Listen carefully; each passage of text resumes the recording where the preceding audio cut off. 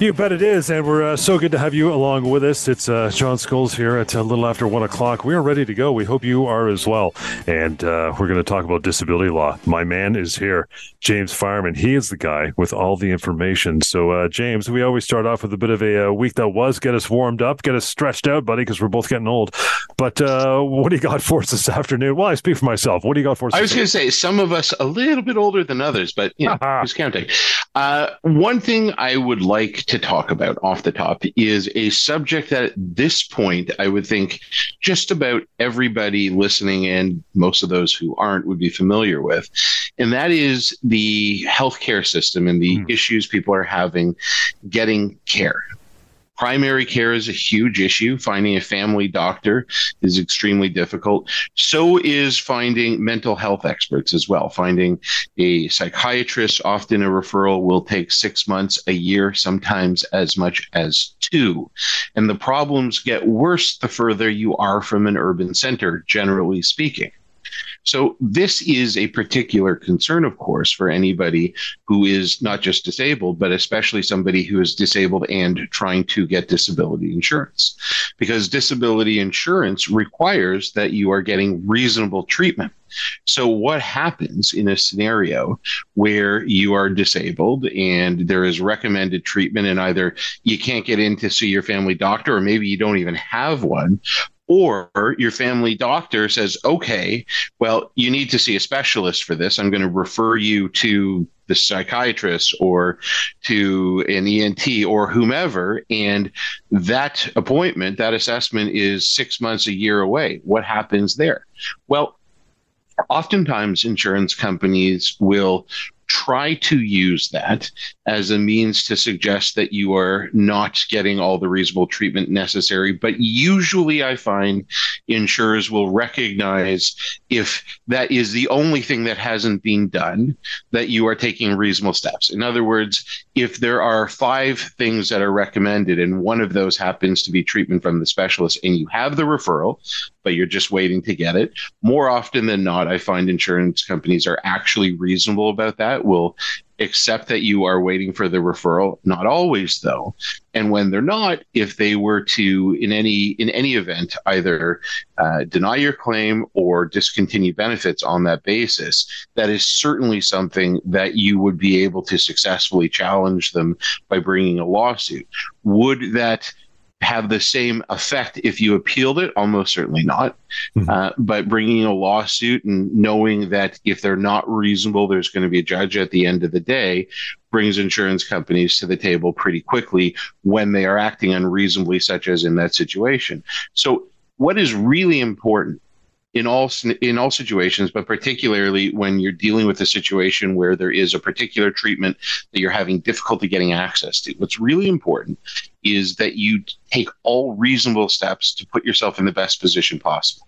So that may be just following up and making sure that you have, or that the doctor who you've been referred to has the referral and that there is something scheduled. And this may require you to follow up a few times. But if you're able to give that information to the insurance company, not just that you have this referral that's out there, but that you've made contact and you have at least some information about when the appointment's going to be, or even when you're going to know when the appointment's going to be. Any information is better, but oftentimes there will be other recommended treatment in addition to any referrals that you may be having difficulty getting. And that's where it's really critical that you show the insurance company that you are taking all reasonable steps. And so even if you can't get in to see the specialist that your doctor thinks is necessary, it's critical that you follow through on all of the other treatment recommendations, whether it's medication, whether it's seeing any particular therapist, whether it's a physiotherapist or occupational therapist, whatever the recommendations are. You don't want to give the insurance company any ability to say, okay, well, I accept the fact that you're having difficulty getting a referral to this doctor, but you still haven't done any of the other recommended treatments from your family doctor, so you need to get on that. And in a situation where you can't find a family doctor, then find the closest walk-in. It's not perfect. Far from it. but you need to be able to do something, because the insurance company, I promise you, will not approve your claim if you don't have any medical support at all. Even if it's imperfect support, you need to get the ball rolling, not just from a legal perspective, but more importantly, from a medical perspective. So that's just really an important message that I want to get out there, that even though our healthcare system can be incredibly frustrating in terms of the delays, that doesn't necessarily mean that your disability claim, your claim for disability benefits, needs to be prejudiced as a result. There are things that you can do to push the issue and to ensure that you're not giving the insurance company an easy way to deny your. Want to mention as well, by the way, that of course, as James just was talking there, we're live and we're ready. If you want to call into the show and ask some questions as well, it's really simple. 416-872-1010. Again, 416-872-1010. If you prefer the text route, if you don't want to talk on air, that's fine. We can accommodate 71010 for the text, and any other time, help@disabilityrights.ca. Want to get into our first email? They're flying in here, James. Everybody loves you. Frank is first. Says James, I've been off work for over 2 years and fighting with the insurance company to get my short-term disability benefits approved. I've gone through several appeals and keep getting denied because they say I'm not sick enough that I can't work. I asked about long-term benefits, and the insurance company just said because my short-term wasn't approved, I am not entitled to long-term. In another letter, they said I appealed or applied for benefits too late. I'm super confused on what to do here. I would appreciate your help to understand what my rights are and what I should do going forward. Wow. What do you think, James? Well, let's take a step back here, because I want to make sure everyone understands the scenario that we're talking about. So Frank almost certainly is in a situation where the short-term disability insurer is the same as the long-term insurer. Another situation where this can happen is where the short-term disability is perhaps paid by the employer. That's not uncommon, but administered by an insurance company. And oftentimes the insurance company that administers the short-term benefits is the very same insurance company that is also insuring the long-term. In any case, you have one entity, one insurance company that is administering both the short and long-term disability benefits. In that scenario, usually it is not an issue if you have been denied for short-term disability benefits that you need to separately apply for long-term disability benefits. And I say it's not an issue because there is a presumption that if the test is substantively the same, and it almost always is, then the insurance company is going to come to the same result, because there wouldn't be any basis to come to a different result for long-term benefits if you've already denied for short. Long-term requires a continuous disability throughout the short-term disability period. So there isn't really a conceivable way that the same entity can approve you for long-term and not for short. But even so, the advice that I always give to anybody in this situation is to apply for the long-term disability benefits anyhow. Even though it's the same entity, even though it makes no sense, what I never want is for the insurance company to have an easy out, like they are trying to do with Frank here and saying that it took you too long to apply. So I would recommend to anybody in that scenario who has benefits for both short and long-term disability and who has been denied short-term disability benefits to go through the motions and apply for long-term. Obviously, do not expect that you're going to get approved for long-term. You almost certainly will not. In fact, I'd be shocked if you were. But at the very least, it means that they can't say that you're too late in applying down the road if you want to hire a lawyer and bring a lawsuit for their failure to approve of the benefits. So that is a really good step. Now, in this particular situation, dealing with Frank as he has already gone through this and they've told him that he's too late. The reality is, in this kind of scenario, one, because the insurance company told him that he didn't have to apply, if he can substantiate that in any way, if that's anywhere in the notes, or even more so if they sent an email confirming that, then certainly the insurance company would not be able to hold to that position. But even if there is nothing to substantiate Frank saying that the insurance company told him this, even if they never told him that, the reality is, in most situations, if there's any reasonable basis for you to apply late, as long as there is no prejudice to the insurance company, a court would find that you're entitled to what's called relief from forfeiture. Forfeiture, yeah.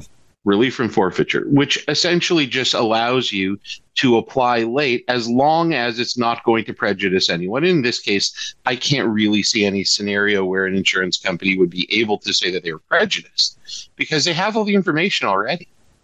There's no way they could argue. I mean, they are the same entity that is adjudicating for the short-term disability benefits. So it's not as though the late application puts them in a difficult position to assess his claim. They already have all the information that they could ever need to rely on it. So whatever the scenario, there is almost certainly no basis for the insurance company to reject the LTD application simply because it was too late, where they've already rejected the short term. But in this case, I would still say, let's bring a lawsuit. Let's file a lawsuit for both the short and long-term disability benefits. That they're saying that you applied too late doesn't worry me at all. It's not something that I think would be an issue at all.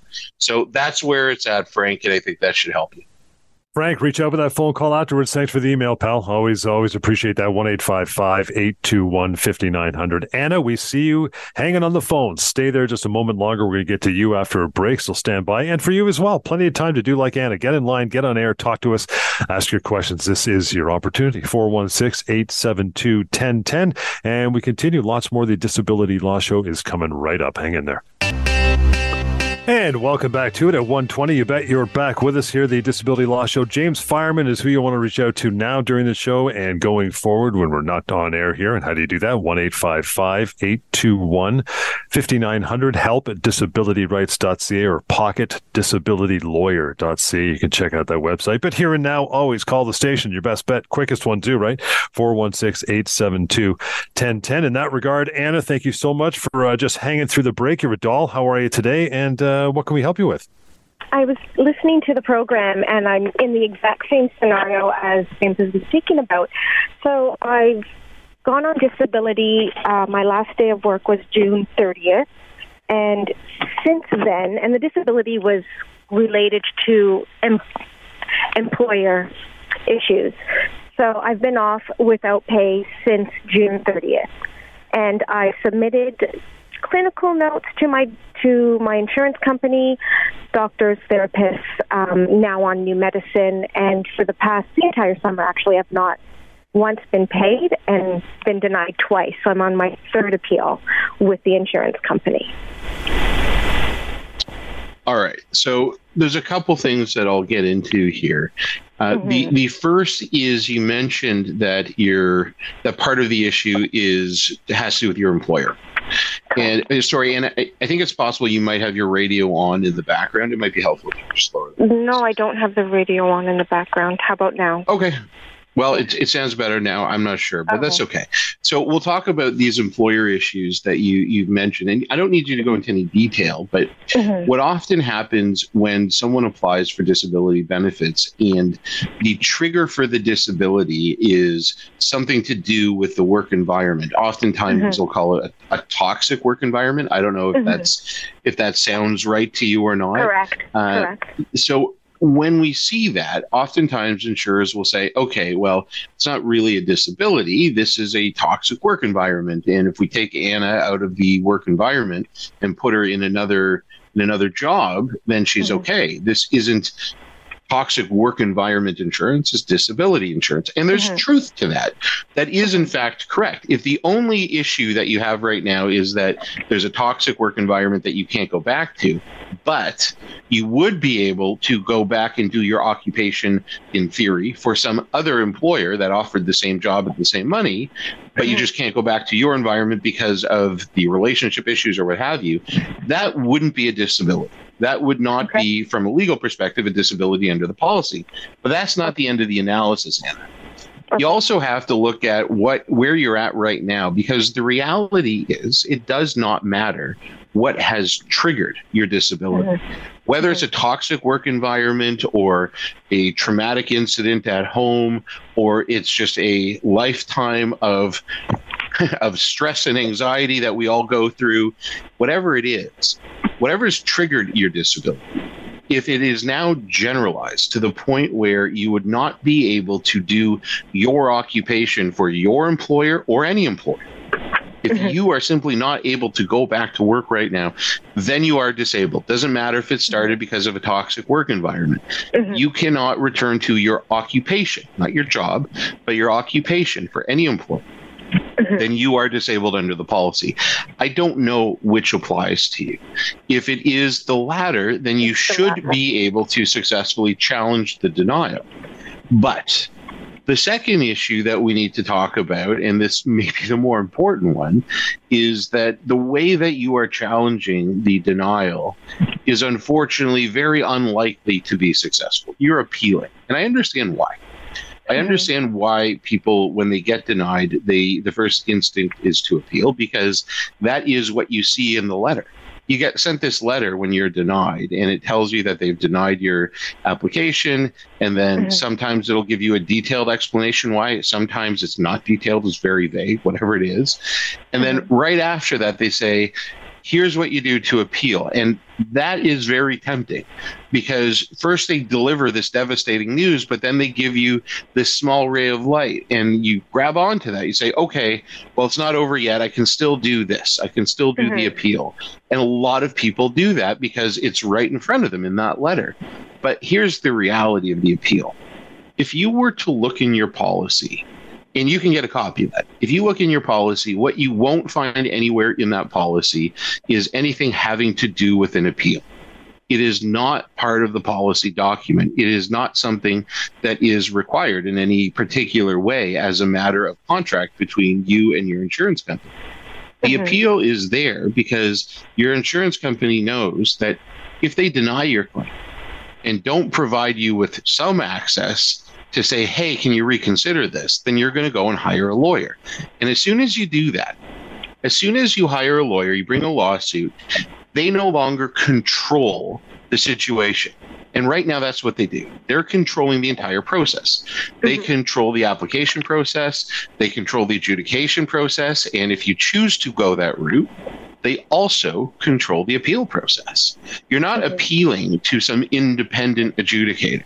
There's no one being brought in on this in order to take a fresh look at this, an independent, fresh look who's completely neutral. You know, your best case scenario is that the appeal goes to some appeal committee that hasn't looked at this before, but usually that doesn't happen, particularly with the first or second appeal. Usually what happens is the appeal either goes to the same claims handler that denied your claim in the first place, or sometimes to their direct supervisor who approved of the denial.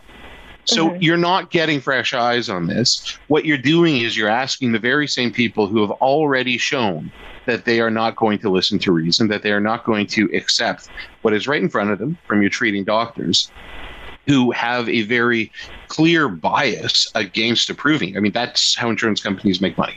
They make money by denying claims. That's obvious. You know, and that's what they're in business to do. Don't make any mistake about that. As soon as they have found a justification for denying your claim, they are going to run with it.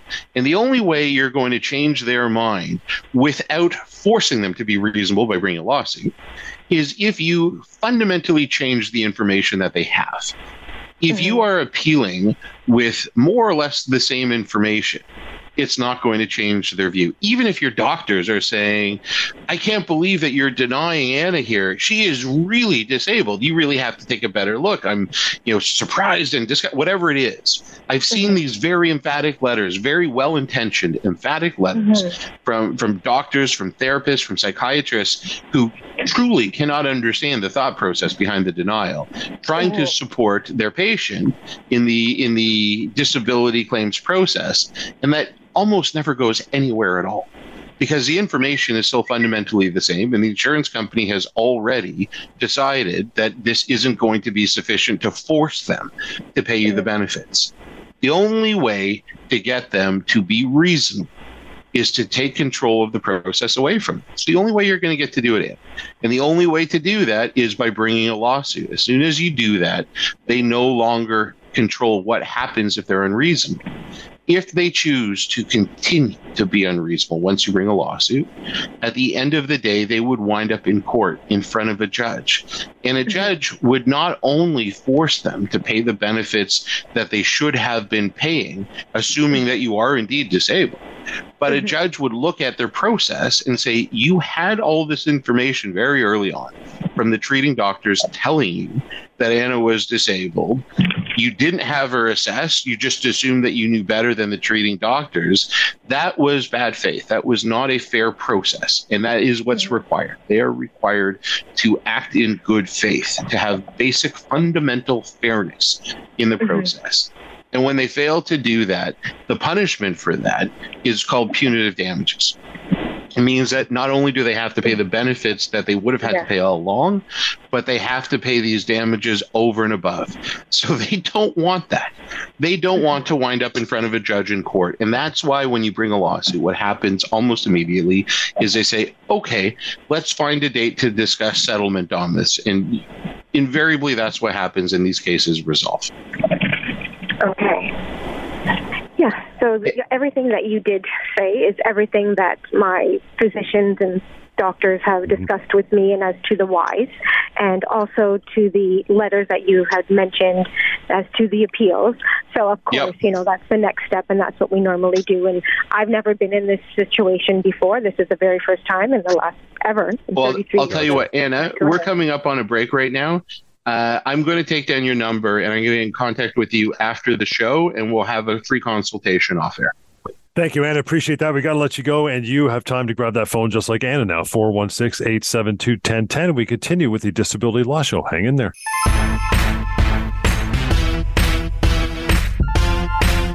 Welcome back to the Disability Law Show on the iHeartRadio Talk Network.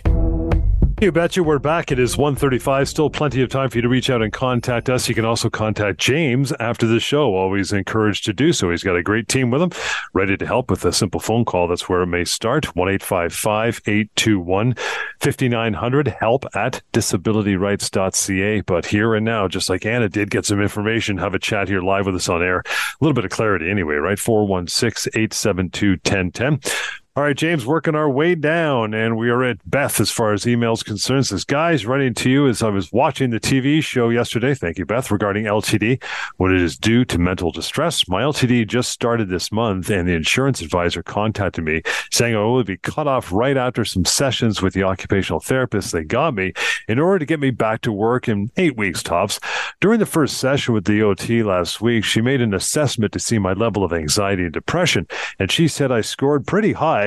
The same assessment was done with my family doctor and got the same results. The scores were high. I do feel more anxiety as the days go by, and I'm not sure if they have the right to force me back to work on any given date. Also, my husband wants to decrease my stress level of depression and anxiety, and he wants to take me to fly to another country for a week, change my scenery, see if that helps.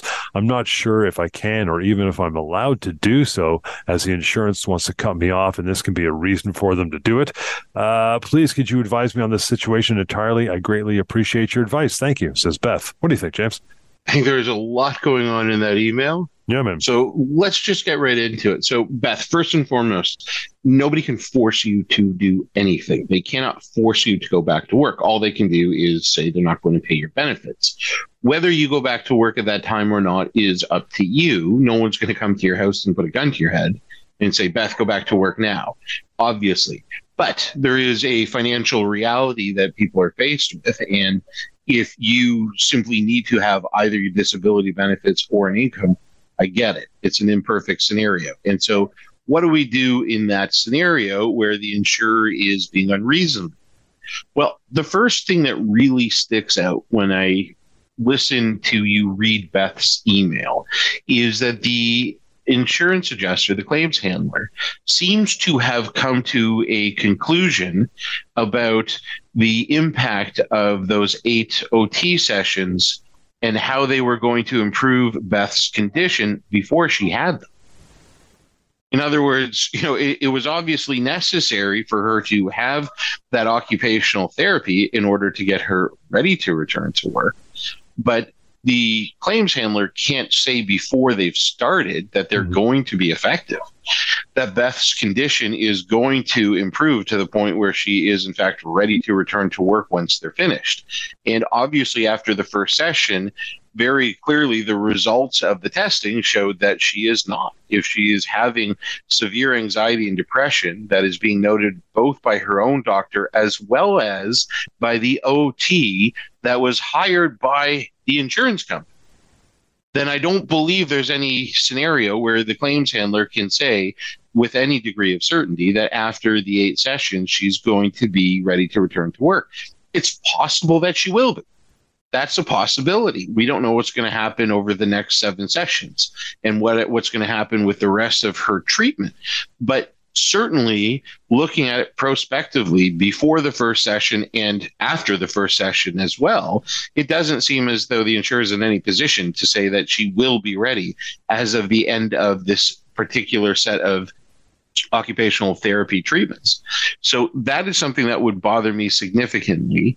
What I would certainly want to do is to get that in writing, get their position in writing, and then provide that to your own doctor, to your own family physician. If you have a specialist, provide it to your specialist as well. In this case, I would assume either a psychotherapist or a psychiatrist, and have them comment on whether or not you are in a position to be able to return to work, or whether the remaining occupational therapy is likely to have enough of an impact on your functional ability that at the end of it, you would be in a position to return to work. Get them to provide an opinion. Obviously, get that opinion in writing and submit that to the insurer so that if they maintain that position, if they continue to say that you have to go back to work at the end of this OT treatment, that you will be in a position to challenge them, whether it is by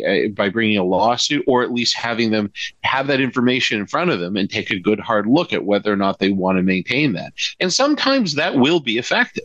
Sometimes if you have treating doctors saying, no, just going through these OT sessions is certainly not going to make my patient functionally capable of returning to work.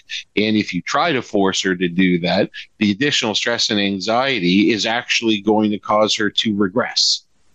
If they have that opinion in front of them, some claims handlers will actually reconsider their position. And even if they don't, you're at worst in a better situation if you were to bring a lawsuit down the road. So that is the first thing that I would suggest to Beth, is make sure that you get it in writing and then have your own doctors respond to that in writing and provide that to the insurance adjuster. Now, there is another question that Beth is asking, and that's about travel. That's right. No. And so the first thing you need to do is take a look at the policy. Generally, when we're talking about long-term disability, we're talking about it as though all policies are the same. And for the most part, when you're talking about the most fundamental aspect of the policies, the definition of disabled and how the policies function in terms of the change of definition and those things, in substance, almost all of the disability policies, especially the group policies, are the same. But the travel restriction is one area where we do see some amount of variance. So you need to go and take a look at your policy and see what is written in there in terms of what you're allowed to do and what you're not allowed to do. Typically speaking, there is going to be some leeway where you wouldn't need approval beforehand, that you would just be able to go. Sometimes it's 2 weeks, sometimes it's 3 months, sometimes it's 6 months. Whatever it is in your policy, you have the right to go and be out of the country for that period of time. But it doesn't necessarily mean that you should do it. Whether or not you should go, first of all, you want to run that by your own treating doctors and make sure that they agree that it's a good idea for you to be traveling. Very often, especially when we're talking about people who are struggling with mental health issues, it is not at all uncommon for me to see their treating doctors or therapists say, this would be great for you, just to get out of the, wherever you're living, get out of your situation, just be in a new environment, perhaps with some nice weather and some distractions, and just relax as best you can for whatever period of time. So it shouldn't be hard in most scenarios to get that support from your treating doctors or therapists. Once you have that, though, there's still a question of whether or not this is something that is going to interfere with the disability insurance process. And that's what Beth is really talking about, because it seems quite apparent that her disability insurer is set on forcing her back to work. And I just use the expression forcing in cutting off her benefits if she's not back to work at the end of these OT sessions. And so there is some vulnerability there. And Beth, you're right to ask about that. And my advice would be that while you are in the midst of these sessions, you are probably better served to not take the vacation until they're done. Even though they may well just wind up cutting you off at the end, you don't want to give them that excuse. Now, yes, if your policy says that you're entitled to travel, you can go and do that, but the insurer can still say that this is necessary treatment and you're not getting the necessary treatment because you decided to go away at an inopportune time. And so it's not the fact that you've traveled in and of itself that would allow them to cut off your benefits, but that in traveling, you are not able to get this specific treatment. The other treatment that you're getting, you would want to make sure that you have something set up so that you could continue. If you're getting psychotherapy, for example, oftentimes you would be able to set up a virtual therapy session so that you could continue that. But if you are not continuing with the OT sessions while you're away, and generally speaking, you wouldn't be able to, then you're right, Beth, that would be giving them some fodder to try and cut off your claim. So I wouldn't recommend doing it until the 8 sessions are done. Appreciate it, Beth. Reach out for more info to James, 1-855-821-5900. And for you as well, reach out through email. We'll try to get to yours either today or on a future show, help@disabilityrights.ca.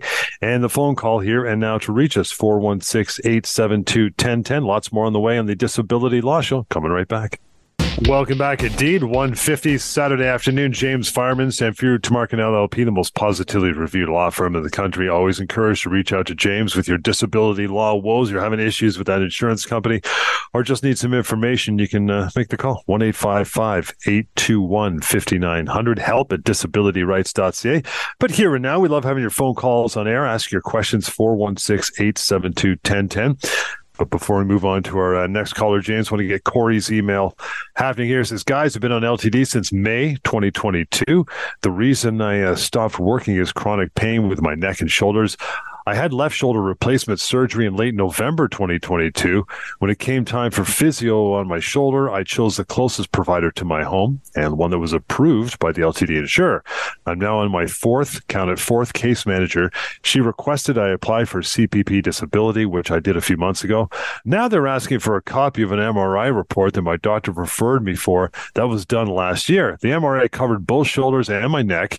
They're also telling me they want me to change to another physio they work with. I am and have always only followed what my doctor has requested of me throughout this process. He's also referred me for a different bit of testing, which I can't pronounce, with no appointment time frame as of yet. Here's my questions. Number one, should I be forwarding the MRI reports to them? Number two, can they make me change to another physio that would be inconvenient for me? James, what do you think, brother? Well, I think Corey has been very good about being compliant with what, I'm not sure if Corey is a man or woman, but with their insurer's requests to an extent that a lot of people aren't. But it goes to show you that there is often not necessarily a limit about what an insurer will ask of you or will impose on you during the process. So be aware of that. But in terms of providing the MRI reports, absolutely. There's no reason not to. And more than likely, given the extent of the shoulder issues that you've gone through and the replacement surgery, those MRI reports are just going to provide further support. So I would have no hesitation about providing them with the MRI reports. But I think the bigger issue here is the request for Corey to change therapists, to change physiotherapists. And at the beginning of the email, Corey mentioned that when they started the physiotherapy, the first step was getting approval for the therapist. And apparently the insurer approved the therapist that has been giving Corey treatment since this all started.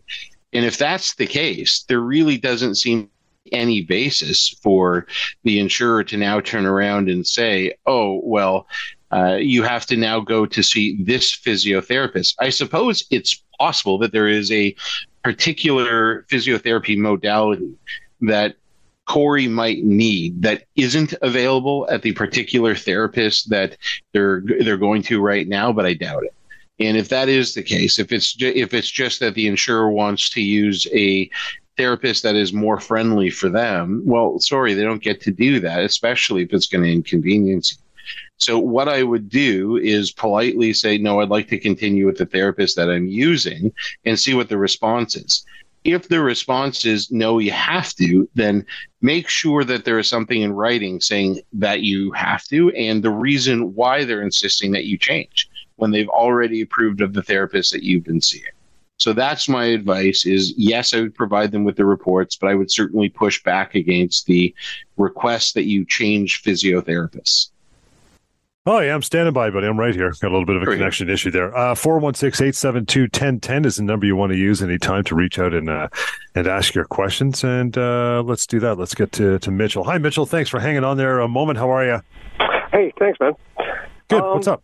It's kind of a convoluted thing. I work for a trucking company. I've been there for 11 years now. And we're not a trucking company that has our own freight. We work for other companies.